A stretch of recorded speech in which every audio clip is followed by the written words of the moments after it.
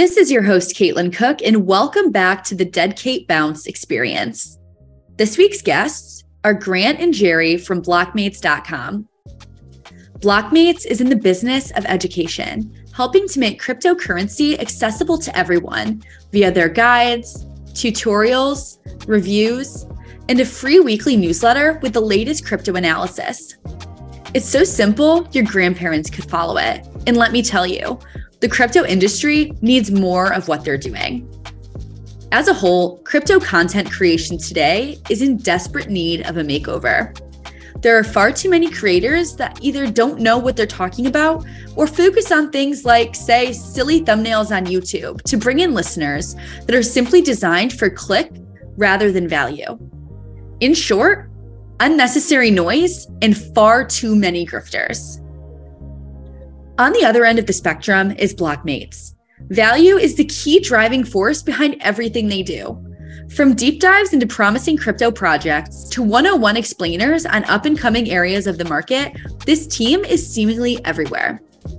We discuss important topics including crypto education, the makings of a strong and sustainable crypto project, red flags for investors to look out for, and more.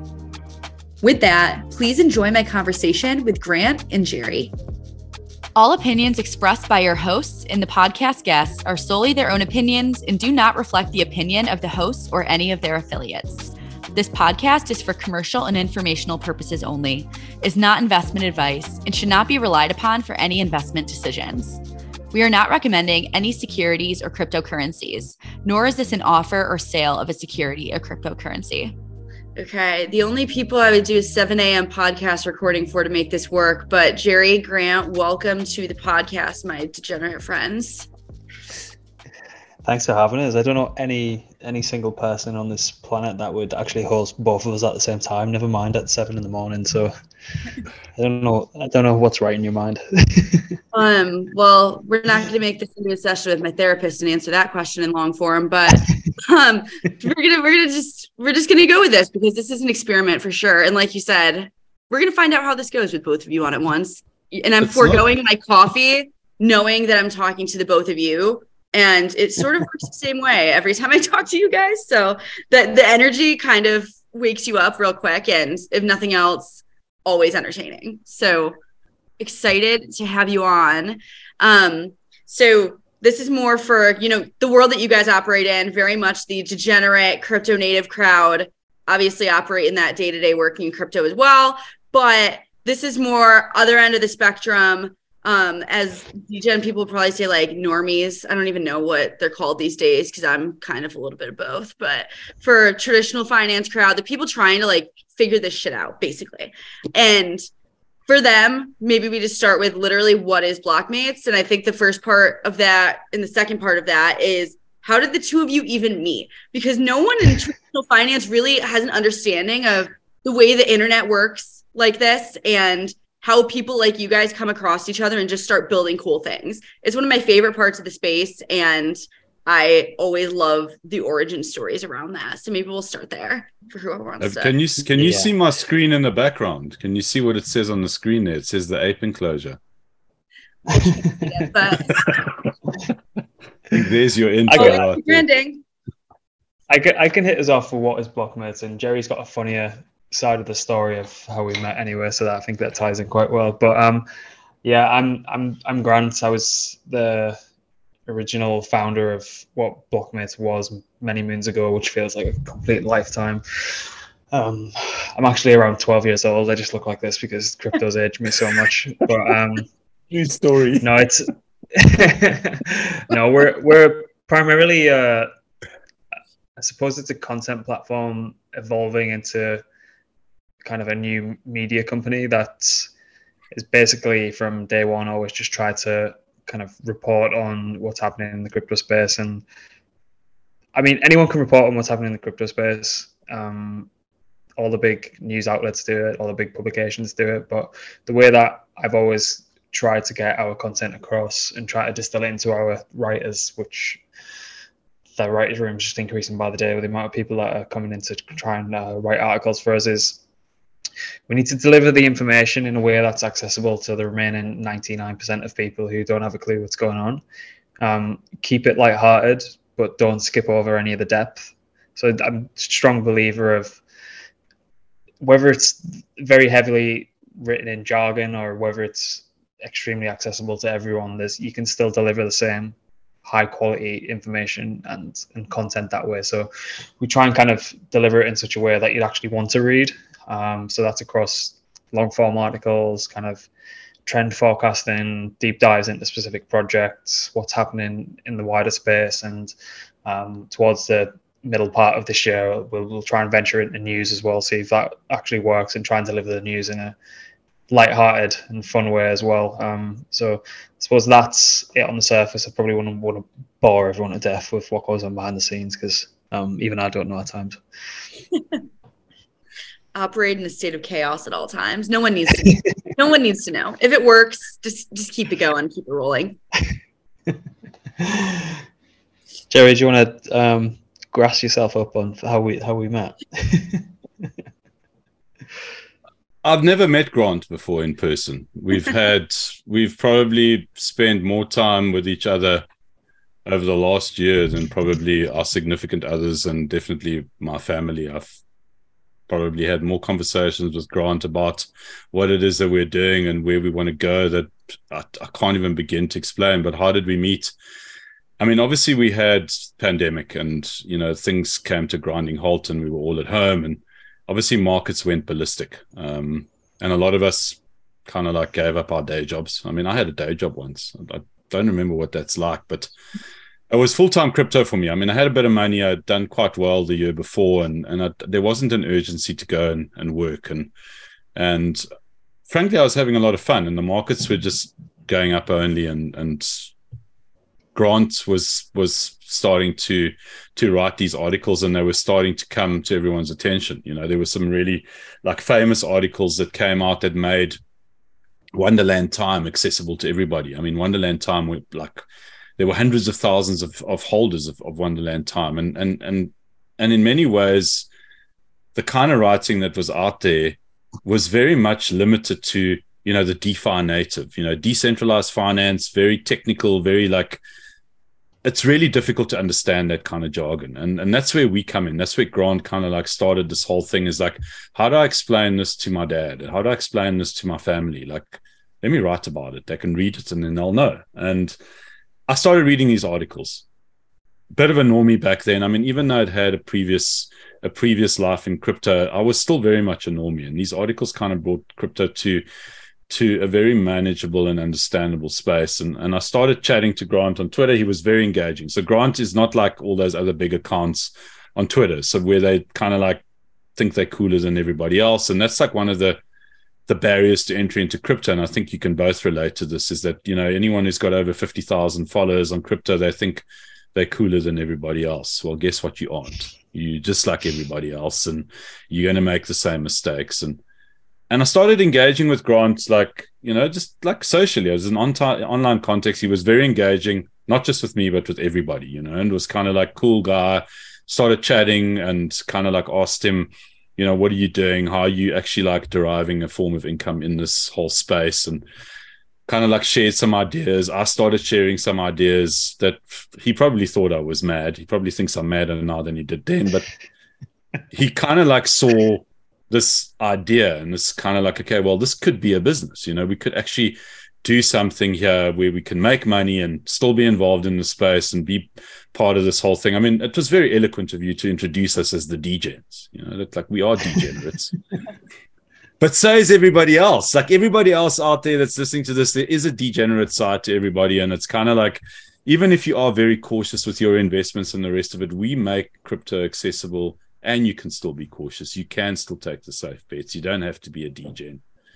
And that's how we met. And then next thing I knew, it was December of 2021. And Grant's like, join me. Let's do this. I'll give you half the business. And I'm like, are you mad? And he's like, yes. And I'm like, cool, let's do it. And then a year later, we reflected on where we were.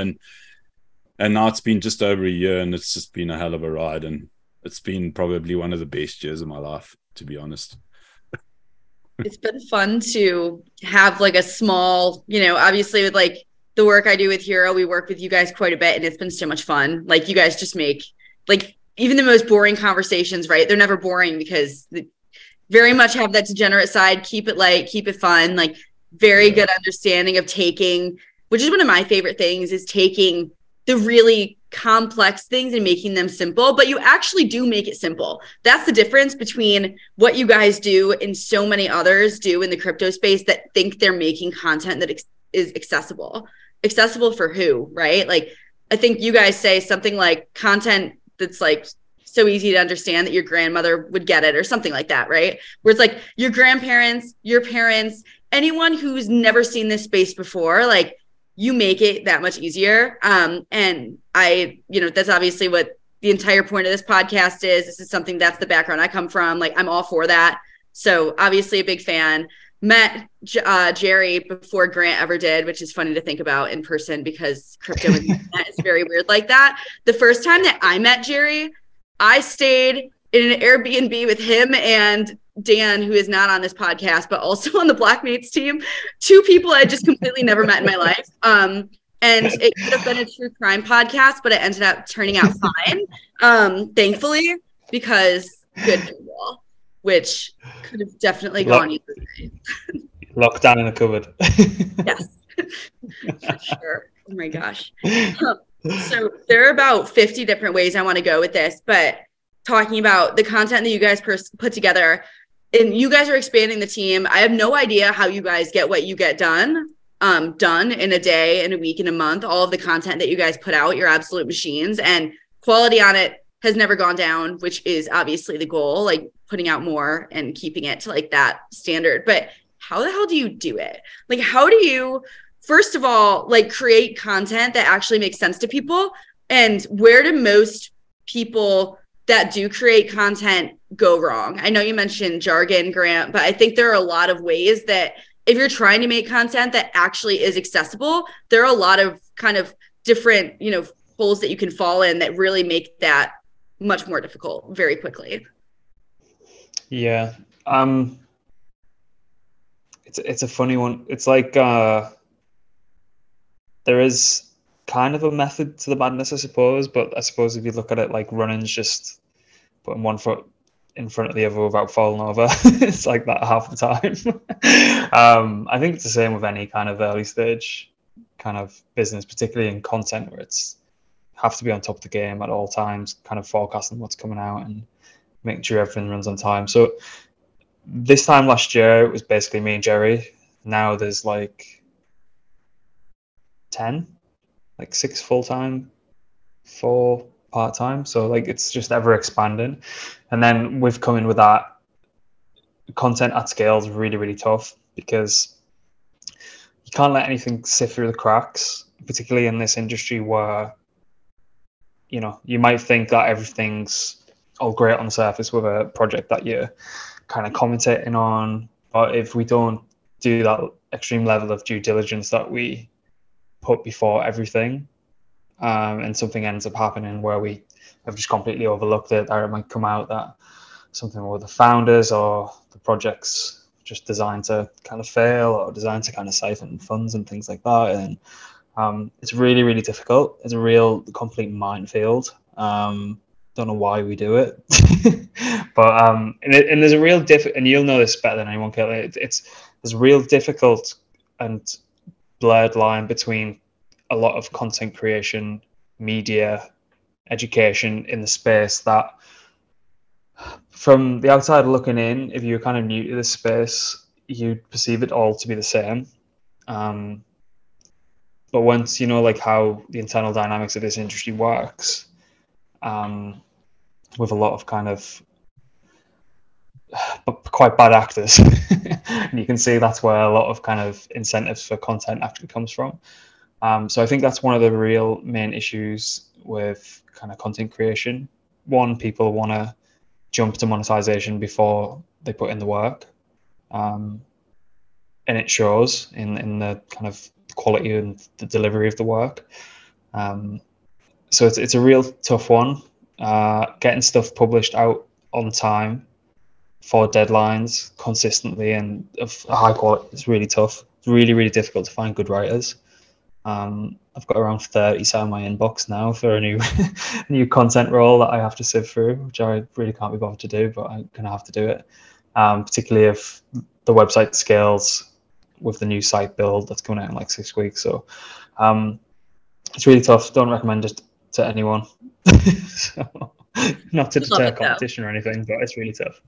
Yeah, I wouldn't want to be doing anything else, to be honest. So, man, you're like straight in the middle of the most chaotic space that there is right now, and trying to put content out and keep up with a lot of it, which is one of the biggest things that I wanted to ask you guys about, because it's something that I struggle with, and I work in the space, like obviously focused on a specific project rather than, trying to look at it from the top down and, finding opportunities in different places. But it is really hard to keep track of things and do it well. And I also think that, to your point, people are incentivized in so many different ways that, you don't know where their money is coming from. You don't know why they're saying what they're saying, but especially on, in a space that operates so heavily on Twitter where people don't fact check, it makes the people who do the work in a more like thoughtful manner show up and, stand out much, much more. But how do you find good projects? That's literally the biggest question of this entire thing that I want to ask is, how do you even, first of all, find what's out there with the 20,000 different things that are thrown in your face in the news and on Twitter and every single day?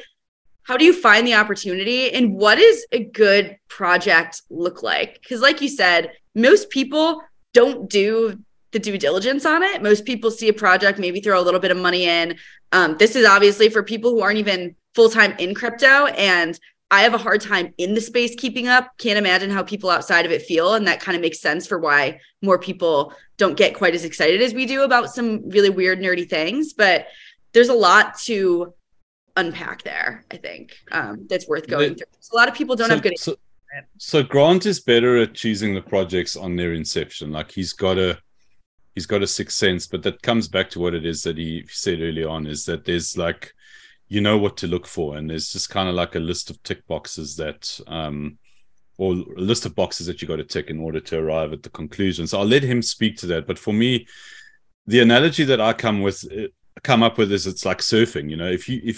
If you want to surf, there's a process that you've got to go through. You don't just arrive at, Lance's rights in the Mentawis and you paddle out, because you're going to die if you don't know what you're doing. You just simply are going to die. You go and you find a beach break that's really gentle, and you learn how to surf, and you get dumped. And crypto is very similar to that, in that you've got to figure it out in many ways the hard way. And it comes with small bets on well-known tokens in the marketplace that everybody knows about, like you would in any other kind of investment thesis.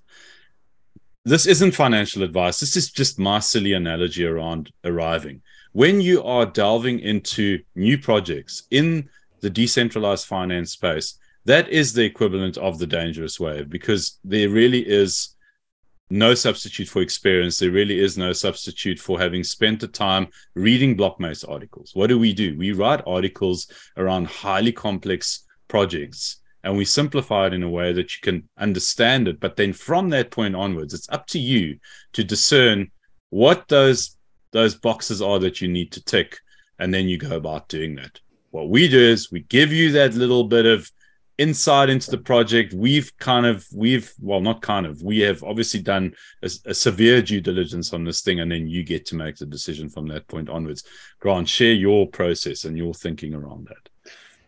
Yeah, it's quite funny, this one, because we've just kind of brought a friend from outside the industry in, you'll know him as Alex, to do kind of communications, marketing, and just getting all the content ready and up to go. And then Mike is coming to do operations and all that kind of stuff. So when we kind of were going through that transition of bringing those guys in, it was like, right, so how do we define what a good project is? Like, how do we know? Like, how do we know what we're going to write? Like, how do you go about doing that? And then initially I was just like, we just know. And then, like, thinking about it a little deeper, because you do get a sixth sense for this kind of thing, because when you're doing this day in, day out, all day, every day, I literally live in paradise and sit behind this laptop and get to watch it from a window. It's you just know, you just pick up kind of that sixth sense. But if you kind of unpack it, I think it comes down to what Jerri was saying of, if you've been around and operated in the space and got your hands dirty, like, and tried everything out, and been kind of with the likes of Solana and Avalanche and a load of kind of really cost-effective and fast chains, you can afford to try it out for probably less than $10. So you kind of have no excuse to not try it now. A year ago, maybe 18 months ago, it wasn't really cost-effective to do that because gas prices were so high. It was just it was just stupid. But now there's so many avenues that you can actually go and try that stuff out. And you don't have to risk anything. You just try it. You can buy stuff, you can sell stuff. You might lose a couple of dollars. You can try and add liquidity. You can try and try out all these novel products. And just doing that at scale every single day when there's new developments and new kind of problems being solved, you kind of get a grasp for what is a good project and what isn't a good project. Is it solving a niche product or a niche area of the industry that crypto has a real issue of solving problems that don't necessarily need to be solved. That's all well and good. But then once you're so immersed inside the industry, you start to pick up on, these things could be around for the next 30, 40 years and they're completely game changing, or even further beyond that. So what I've just as a kind of basic checklist is, what's a good one actually, now that we've kind of been through a bit of a drawdown and markets have been quite sour? Has the project taken a dent, taken a hit? Was it reliant on price from a protocol standpoint and its product standpoint? If yes, is it sustainable? Can it face another 2 or 3 of these drawdowns and still be here? What are the founders doing? Are they talking about price? That's a big no-no. Should be talking on product and not talking at all. What kind of people are talking about the product, which is another one, kind of getting back to our earlier point of who is being incentivized to talk about the product, or who's just talking about the product through sheer love, and there might be an investor of it, but kind of what category does the kind of people that are talking about the product fall into? Is the kind of lindiness? Is the kind of stickiness? Is the products I can build on top of and create its own kind of dynamic flywheel and things like that? And I think more than anything, if products can survive and not just stay the distance and allow the token to converge to zero, but if they can survive through bull and bear markets like the likes of GMX, which has seen a lot of activity because people wanted to trade up short and long. Curve, people swapping stable coins. Uniswap, people are always wanting to trade in and out of things. Stuff that has real product market fit and people use, particularly in a bear market, is always a good indication that it's going to have longevity and greater product market fit once people come back to the market and start participating. GMX, great example. Hero is just a perfect example of that. Curve, Uniswap, all these kind of things that get used regardless of what the token price is doing. Always a good sign.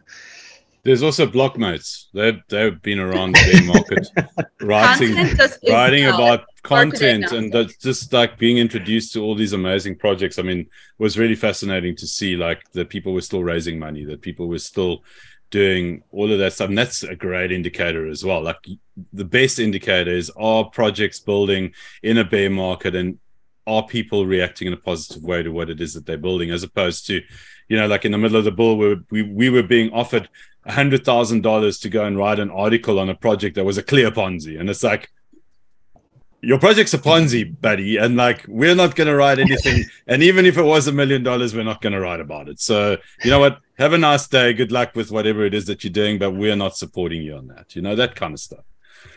Yeah. I mean, it's such an important point too, thinking about, it's much easier to look at this in a bear market too. I will say that for sure, because the one thing that I appreciate that you just said too, right, is it's never going to be about the money with that. Like, you can't be bought.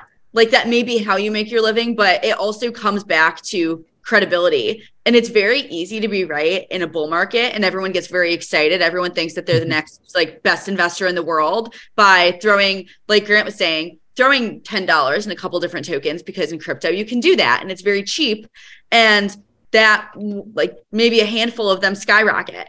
And you think that you did something right from that, but then you step back and look at the projects kind of really in the light when things aren't going well. And maybe they didn't, manage their treasury well. Maybe they were literally like kind of set up to be fair weather only, where they didn't consider what happens when markets go down and you're in a recessionary environment. Like there's so much to think about with that most people don't even look into until it's too late, which I think, yes, like definitely get a sixth sense sort of for what, might throw you off for some of the more obvious things, but some of it doesn't even come to light until after the fact for a lot of people, which is, it's unfortunate. But like Jerri said, I mean, it's definitely a product of, kind of taking a couple punches and then remembering to do that due diligence ahead of time rather than after.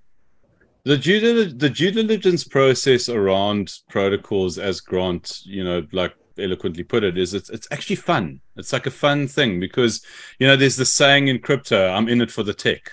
You know what? When you actually start out with this journey, it's got to be about the tech. You must go and find the projects where, like it's about the tech. The tech must excite you. Like, what are these guys actually trying to solve? Then once you think it's an amazing idea, test that theory with the community, with, whether it's Twitter, whether it's some community that you pick up, like the Blocmates community, it doesn't matter. Whether it's the local crew at the pub that have a crypto group that you can speak to. There's enough avenues of exploration where you can question the technology and what it is that projects are trying to solve, that will not only make you more knowledgeable in the space, but it makes it actually fun. It becomes like a game, like it would in any other investment process. And then you can start getting into the nuances of this thing. And that's when you will start making money, hopefully, because you're starting to figure out, okay, I made a bad decision. These guys don't have a value proposition, or these guys do. What is the value proposition? Cool. Does it apply to other projects? And then you begin your journey, and then you begin to find the different layers. And next thing you know, you're degenning in DeFi. You don't care because you made a whole lot of money on the other trade. And it's just, even if it's $10, even if it's $100, it doesn't matter. The point is you're growing, you're learning, and you're having fun. Yeah, I've got a good kind of recent story on something that might be perceived from the outside looking in as a bit kind of ridiculous and somewhat off-putting to people, but we always kind of get asked by new market participants, what's the whole thing with people being anonymous? And obviously there's multiple factors of why people should stay anonymous that we won't get into. And yeah, it's definitely like two sides to it, like positive and negative. But if you'd seen recently, I'd been taking screenshots of the conversation between me and my dad, who'd been trading some extremely liquid projects that had very questionable very questionable kind of projects and things like that. But what he absolutely loved most, and he's never bought stock in his life. I think he's got kind of some equity in the company that he works with, but he loves the idea that he could just pop into a Telegram or a Discord, take the project out of it, whatever project it is, regardless if it's good or bad. He has this kind of anonymous face whilst he's still learning, and he can come across in a way that he can ask questions without fear of kind of being the idiot in the room, because you've got this anonymous face and you can kind of hide behind that. And every day he's been sending me updates of what he's been learning from picking up on conversations that are happening in these kind of channels between anonymous and non-anonymous people. He sent me one this morning. What was it? The importance of renouncing an LP contract. So effectively what that means, for anyone who doesn't know, what you're looking for. Yeah, that's what you want, right? As a shitcoin trader, that's what you want. You want renouncing of the contract. Yeah, renouncing a contract just means that when you deploy liquidity into an LP position, if the owner or whoever deployed that initial contract they don't renounce the ownership of it, there would be a potential for them to just withdraw that whole liquidity. And if people have bought in, their ETH's technically inside the contract. So that's where the term kind of rug pull initially came from. But so he's gone through that. He's gone through a learning process, just being anonymous in chat. It's hilarious. Honestly, I'm going to start sharing more of the conversation. But he loves that aspect of it. He can just learn in kind of the shadows effectively by listening to all these weird and wonderful people around the world chat about what's happening. Yeah, that's like one of the most interesting parts of crypto that I try to explain to people outside. And like, you don't get this quite as much with like regular traditional markets at all, with like the community side of it. I love that, you guys mentioned find what you're actually interested in and start there. I don't see another way to do it. And I feel like that's the advice that a lot of people give when it comes to looking at stocks too. Like, oh, you're like a younger kid. Well, tell me what companies that you like. Tell me why you like them. And we'll throw like a little bit of money in. We'll buy a couple shares. And then you have incentive to follow along with it. You understand what the company does because you have interest in it. Like that makes sense to me for a way for people to start. The cool thing with crypto, and you guys can probably talk about this a little bit more, like, because I think you guys are probably a lot more active than me on this, but Telegram, Discord, Twitter, if there's a project that you're interested in and that project is, still alive and well, I can guarantee you that there's a community that you can go to, ask these questions like your dad is doing, hang out all day if you wanted to. Like these people are all around the world, and someone at any given time is going to be like in the chat, ready to talk to you, ready to have a conversation. And that's something that you don't get in more like well-established spaces. I feel like crypto is such a startup culture type of place that people live and breathe this stuff. And no matter what you're interested in, you're going to find your people, like find your tribe, I think is how I've heard maybe one of you put it before. It's like such an important part. Yeah, you don't get like 10,000 people in the Apple Slack or Discord chatting about kind of product updates and things like that. You might get some people, but not to the scale of what you see on every single project in this space.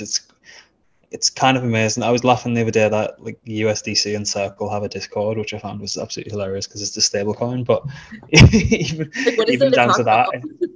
It doesn't go up when marketing. But no, that is such an underutilized and underexplored kind of tool, I think. Like if you're using it purely on like to make a decision on like buying something or like to take a position in something, like if you're seeing it on the likes of Twitter and regular channels, 9 times out of 10 it's probably a little bit too late. Some will have staying power depending on like wider market conditions, but if you can get in there, it's like what made Twitter like great. People could go on and like literally talk to celebrities and like at celebrities, but like think about it, like in this space you can go into any Discord or any Telegram of any specific project and literally talk to the founders. If you have any questions, you can raise them. And there's some kind of self-policing that goes on there as well, because if someone doesn't get the answer that they want by asking the founders directly in Discord or Telegram, or they get an answer that's a little bit shaky or doesn't kind of add up to what they've actually read further afield, then that in and of itself is kind of a bit of a telltale sign. So you can actually go straight to the source. And if things don't match up what it says in the docs, or if you have the capabilities of actually reading contracts and then you hear something completely different from the team or the founders, or it's just a completely underutilized tool. And usually information about products will get shared there before it gets shared to kind of social medias and things like that. So it gives you a little bit more time to make an investment decision and probably a better decision off the back of it, I think. Yeah. No, that makes sense. What's really what I find really interesting about essentially crypto culture, because it definitely is a subculture that has. It's definitely a subculture. It's like another. That's what happens before things become mainstream.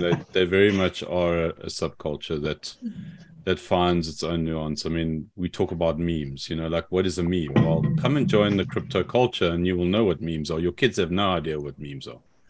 The crypto culture will show your kids what meme culture is. And the reason why I use that is that it's not about being superior. It's just that there's a language that gets spoken within all subcultures, and it's very much gaming orientated. So like the communication and the way that we communicate within the space is very much founded in the gaming culture. A lot of the guys that are in the space were gamers at some point in time. It's just very strange, and the guys that make incredible wealth are just like, I've met some of these guys. They are like in their early 20s. They're worth millions of dollars. They actually don't care about the money. They really don't. It's kind of like it's a tool that they use so that they can go and build more stuff. And that's where they reside. That's where their reality actually is. And it's like, this is what innovation looks like. This is why it's criminal that you have a country like the US that's like not supporting like this culture that is so incredibly vibrant and just mind-blowingly good at what it does in the country of its origin in many ways. I mean, the US is one of those centers, and you've got all these, I mean, just we're working with a guy by the name of Soda. His name is Soda, right? Like as in soda pop. And the dude is a genius. Like there is no question about it. He is an absolute gigabrain genius, worth a serious amount of money. It's obvious that he is. And it's like, he doesn't care. It's like all he wants to do is build this protocol so that he can build other things afterwards. And then that's the mission, that nothing else really matters. And if you can bottle that and sell it, you would be the next superpower. You know what I mean? And it's like, this is what I love about the space, is that you just don't know who you're going to land up going on a call with. A lot of the time it's pretty standard and people just want to do business, but then you meet these guys. It's just like, wow, these guys, like, they are the video game, and it is the meme. And it's such a different culture to adjust to, honestly. I had difficulty with this. I still feel like I do sometimes, like coming into this space from a much more buttoned up, much more highly regulated, very much older crowd for sure. Like it is not the same. And I think that's something that a lot of people, like, I don't think that was just a me thing. I think that trying to explain crypto to people outside of it, like you were saying too, like there is this subculture that is so strong. It's like so very clearly apparent. And it's really hard to get people over the hump of that. I think even in addition to the fact that crypto markets are primarily private, they're sort of an enigma, they're growing really fast, it's hard to keep up with all of that. And then it's just this like incredibly strong meme culture where everyone's making references you don't understand. Like everyone's laughing about an inside joke that you're not in on. And I think that can be, as fun as it is on the inside, I think that can be like super off-putting for people, which sucks because I think it's one of the best parts. But there's an education that's needed around that part too, which is weird because a lot of it is just, spending the time, getting in communities that you're interested in, like you guys mentioned, getting to meet people that way, maybe being anonymous and asking questions that you have. But there are a lot of, I'm trying to be more devil's advocate type of person on these recordings because I get myself so caught up because I'm like you guys, I'm all in on this. I work at it every day. There's a reason that I want to do this and that I like it. But I totally understand why what we find to be the best parts can also be either off-putting to people, confusing for people, another reason to stay out. And it's hard to work through all of those things at once if you're not fully in the space working in it every day. Like I struggle with that, and explaining it to people really shows you how early we are, which I know that's such a meme to say, but we are still very, very. I think I don't think this was by design, but I think like when we're speaking about communities, it's not just specific projects. Like we've obviously the Hero one, the Pit channel in Hero is legendary. Like it truly is. For the people on like it's a Discord channel called the Pit, which is basically like a traditional trading pit, right? Like you're just in there, it's loud, it's noisy. People are like yelling at each other about 1,000 different things. Basically just the place where people dump like their thoughts, their trading ideas, talk about anything. And it's why it's done like very, very well over the years. And it's literally just a Discord channel on your phone screen, but it has such a personality with it now, which is, kind of weird to think about. Yeah, I was stubborn and didn't want to go over to Discord until like, was it maybe a year ago? And then we moved over to Discord because we were just growing too quick and we needed different. So you've got your server and then you've got your different channels, so like charts, discussion, general, and things like that, just to break it down a little bit. But we kind of looked at the Hero Discord and wanted to try and cultivate that as much as possible for just like a general purpose. Anyone can enter. It's completely free. Don't need to pay anything. You can just chill and hang out with everyone in our Discord. And I don't think this is by design, but it's ended up looking like this anyway. So the general chat in there is quite open. Lots of different kind of skill and experience levels in there. Everyone's just chatting away, going about the business. Very kind of, not too sensible because we wouldn't have that, but it's about as regular as you're going to get for a chat of like 5,000 people just chipping away and having conversations. And then there are kind of we did implement this kind of tiered structure, so the people who are more active in there, basically every kind of activity that you get in there gets logged on your account, and then it kind of upranks you according to how much activity and how much input that you have in there. And then we siphoned off separate channels for people who are a little bit more active. And what that does, it whittles down, keeps the general chat as open for as many people as physically possible, just to chat away.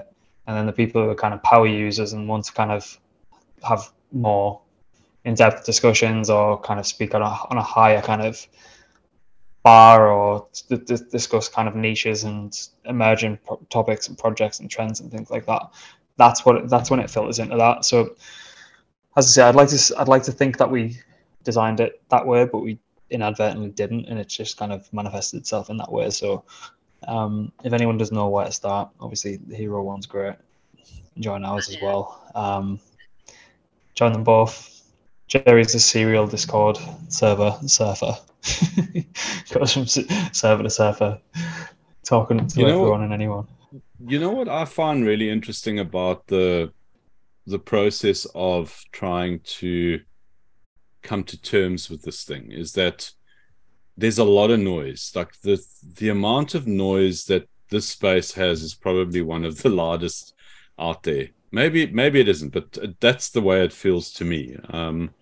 And then with that comes, a lot of like the kind of like scams that come with it, and you've got to be so careful because even like your best friend could be like leading you into something that might potentially be a scam. And that's like a big part of the space, and a big part of what it is that we do is that we actually bring to light the educational side of what it is that the space is. And I know that, Caitlin, you're very passionate about education in crypto, and rightfully so, because it is such an important part of progressing this industry to a mainstream space, and like a lot of people will probably ask the question, well, what's the point? Like, why do we need crypto? Like, what is crypto? And like, I think in summary, crypto is effectively streamlining the traditional finance world in a more accountable, more transparent, and a more efficient way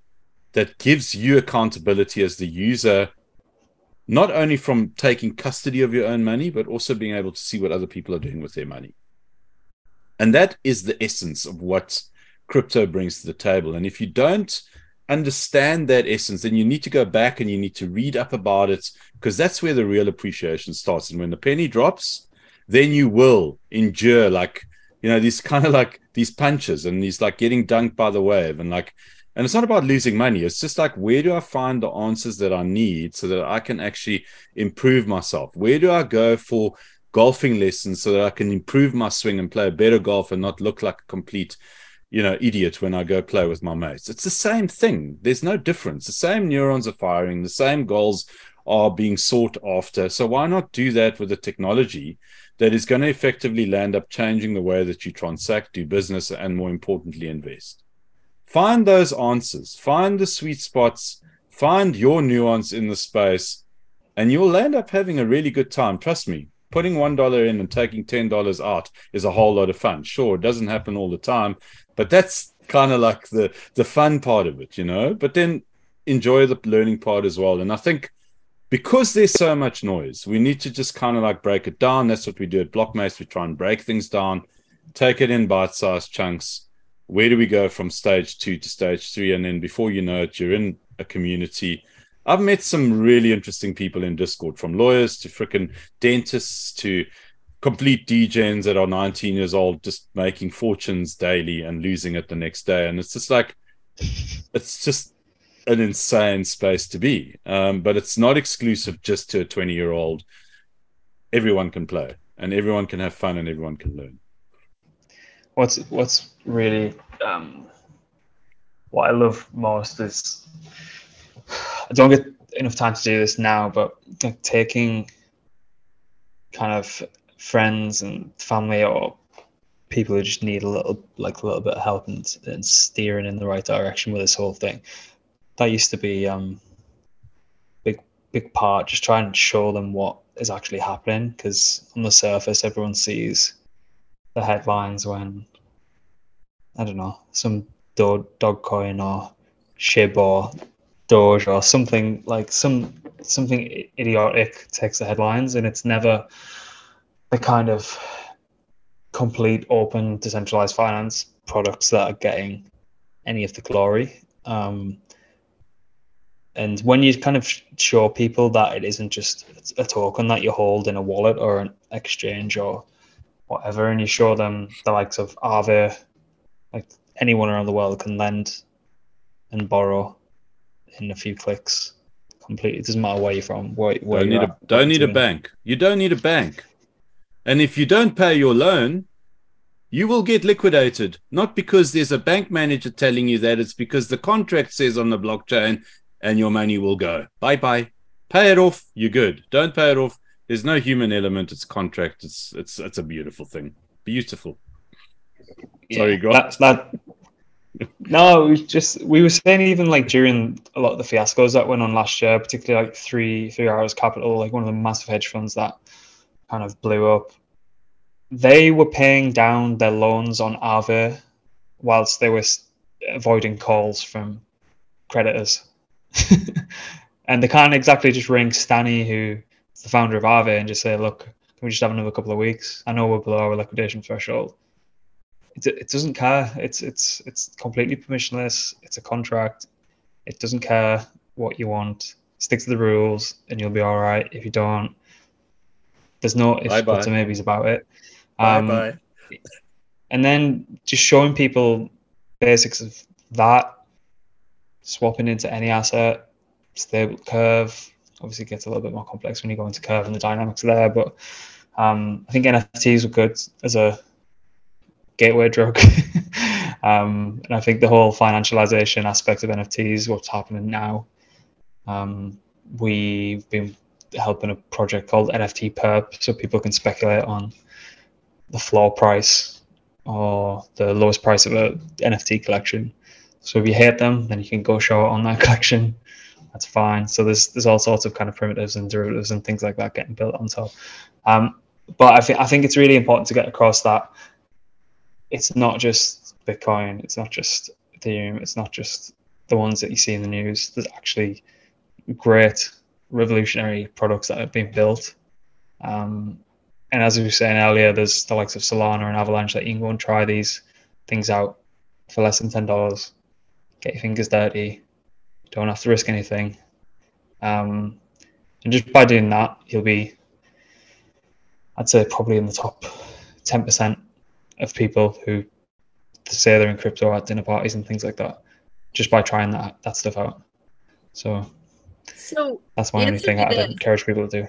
Yeah. Answer me this. My last question, just with all of the noise, and because I think, if you're stepping back from this, like you said, I mean, You see a lot on NFTs. You see the blow ups. You see the really big, bad things. You see the people saying have fun staying poor.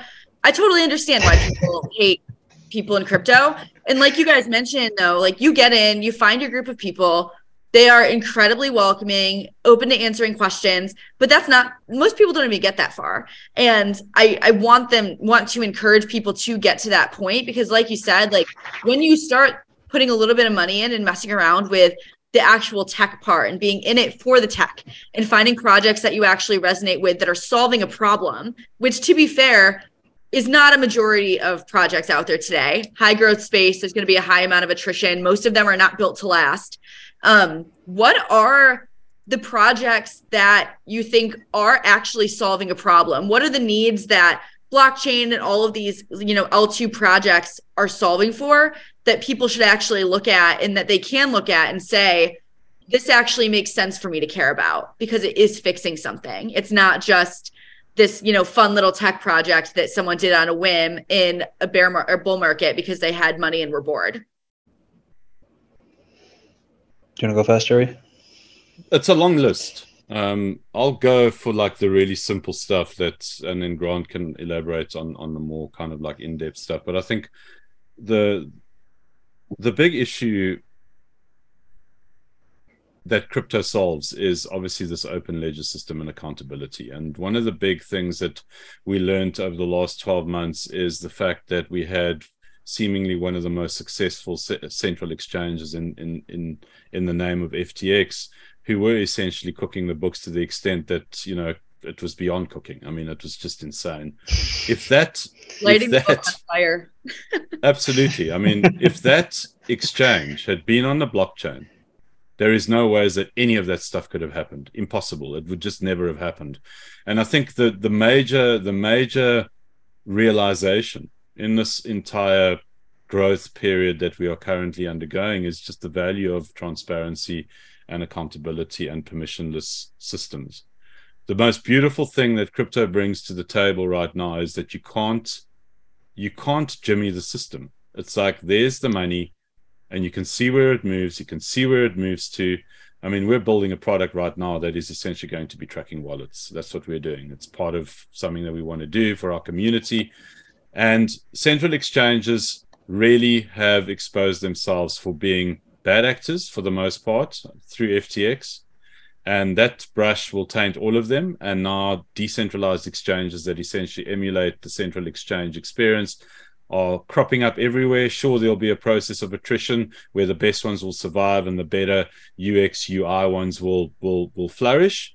But that in itself is very good reason why crypto is a very good kind of like substitute for what's happening. And then there's a whole myriad of financial services out there. Web3, in terms of its very essence, where you have peer-to-peer payments, is brilliant. I don't need a third party to process a payment between myself and you, Caitlin. Can use the blockchain to do that. I don't need someone else taking a large chunk of change. Forex markets, it's a game changer. We don't need banks. We don't need these guys to take 20% of our money. They have no business being in this space. That's just the surface of this whole thing. I don't know, Grant, if you want to add to that. Yeah, I mean, for me, it's obviously everyone likes a bit of speculation around like narratives that pop up and what's hot and are there any immediate problems that need to be solved and who's solving it and all that kind of jazz. But in essence, there's specific projects that have got such great product market fit that as long as the blockchain that they're running on stays up, they're immutable. Like the code will just run and run and run and run. As long as the network that it's running on stays alive, like Ethereum or Solana or Avalanche, Arbitrum, whatever, it doesn't matter. It doesn't need anyone to kind of keep that up to date, like the likes of Uniswap V2. Anyone can deploy tokens in there. They can deploy liquidity. They can trade. They can create a market.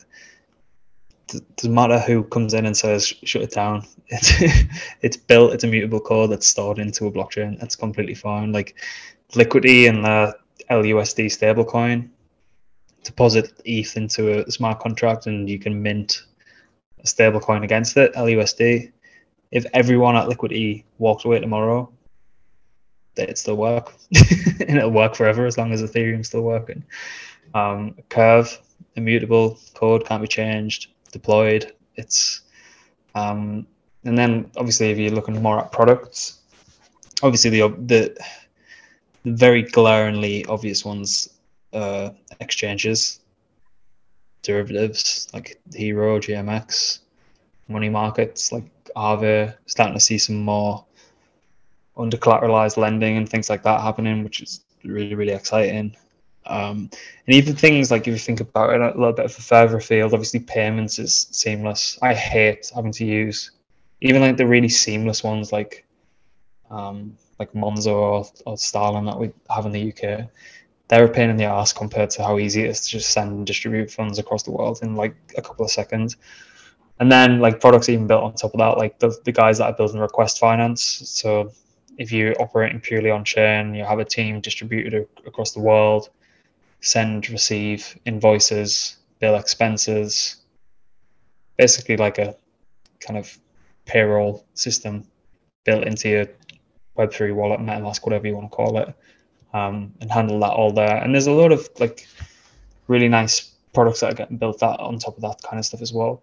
Not really too interested in the social, like centralized social and all that kind of stuff. I think it's a bit solving the problem that doesn't need to be solved effectively, but just a few of those that I mentioned, particularly the immutable contracts that are just going to run forever as long as the network stays alive, are really interesting, I think.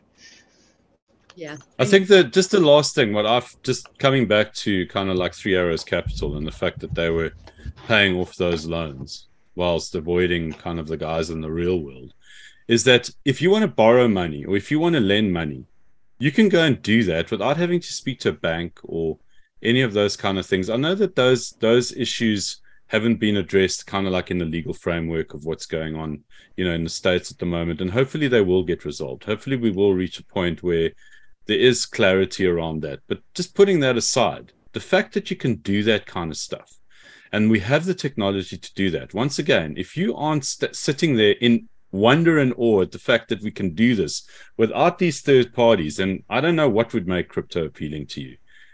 For me, that's why I enjoy it, is the fact that every day something new comes along. There's a new idea. Sure, a lot of them are like really crazy and just don't have relevance and they don't really solve solutions, but then you do get those gems that just change the game. And the guys that have changed the game will be here for the next 10 or 20 years. And that's what I find exciting about crypto. Truly in it for the tech. In it for the tech early. For sure. Well, this seems like a good place to stop, but for the people listening, obviously want to, remind them of where they can go find all of the good content you guys are doing with Blockmates, because you are doing, like I said, so much. Your team has grown like very fast. I was even surprised by the numbers that you said, Grant, but where can people follow along with that, get learning, ape in to crypto head first, and actually have a good resource that makes sense that they can understand? Yeah, so blockmates.com, so blocmates.com. That's just all the content. And if you want to go really right back into the archives, there is an article archives tab in the top right. You can just go and sift through that. So that's all your content. If you're just still passive and you just want to kind of stay up to date, because as you're saying, it's really, really tough to just capture everything. There's a lot of moving parts all the time. Everything changes every single day. You will be able, if you hit on the blockmates.com website, if you subscribe to the newsletter, you'll get that in your inbox twice a week, probably be 3 times a week if I got my own way with Dan in the next couple of weeks. And that's just bite-sized chunks. If you've read like The Hustle for Business or Morning Brew, trying to replicate what they've done there, but for crypto. So just bite-sized information in your inbox, and to read that in five minutes or less. YouTube, just type in Blockmates, you'll find our interviews. Discord, everyone's welcome. If anyone tries to charge you any money for it, tell them to go away. But yeah, and Twitter's where we're most active. So it's just Blockmates.com, so blockmates.com on Twitter. And there'll be all our links in, like Linktree in the bio and the description there. All right. Thank you guys so much again. And thank you to everyone for listening. We'll be back next week with another episode. Thank you, Caitlin. Good to be Thanks here. for having us. All opinions expressed by your hosts and the podcast guests are solely their own opinions and do not reflect the opinion of the hosts or any of their affiliates. This podcast is for commercial and informational purposes only, is not investment advice, and should not be relied upon for any investment decisions. We are not recommending any securities or cryptocurrencies, nor is this an offer or sale of a security or cryptocurrency.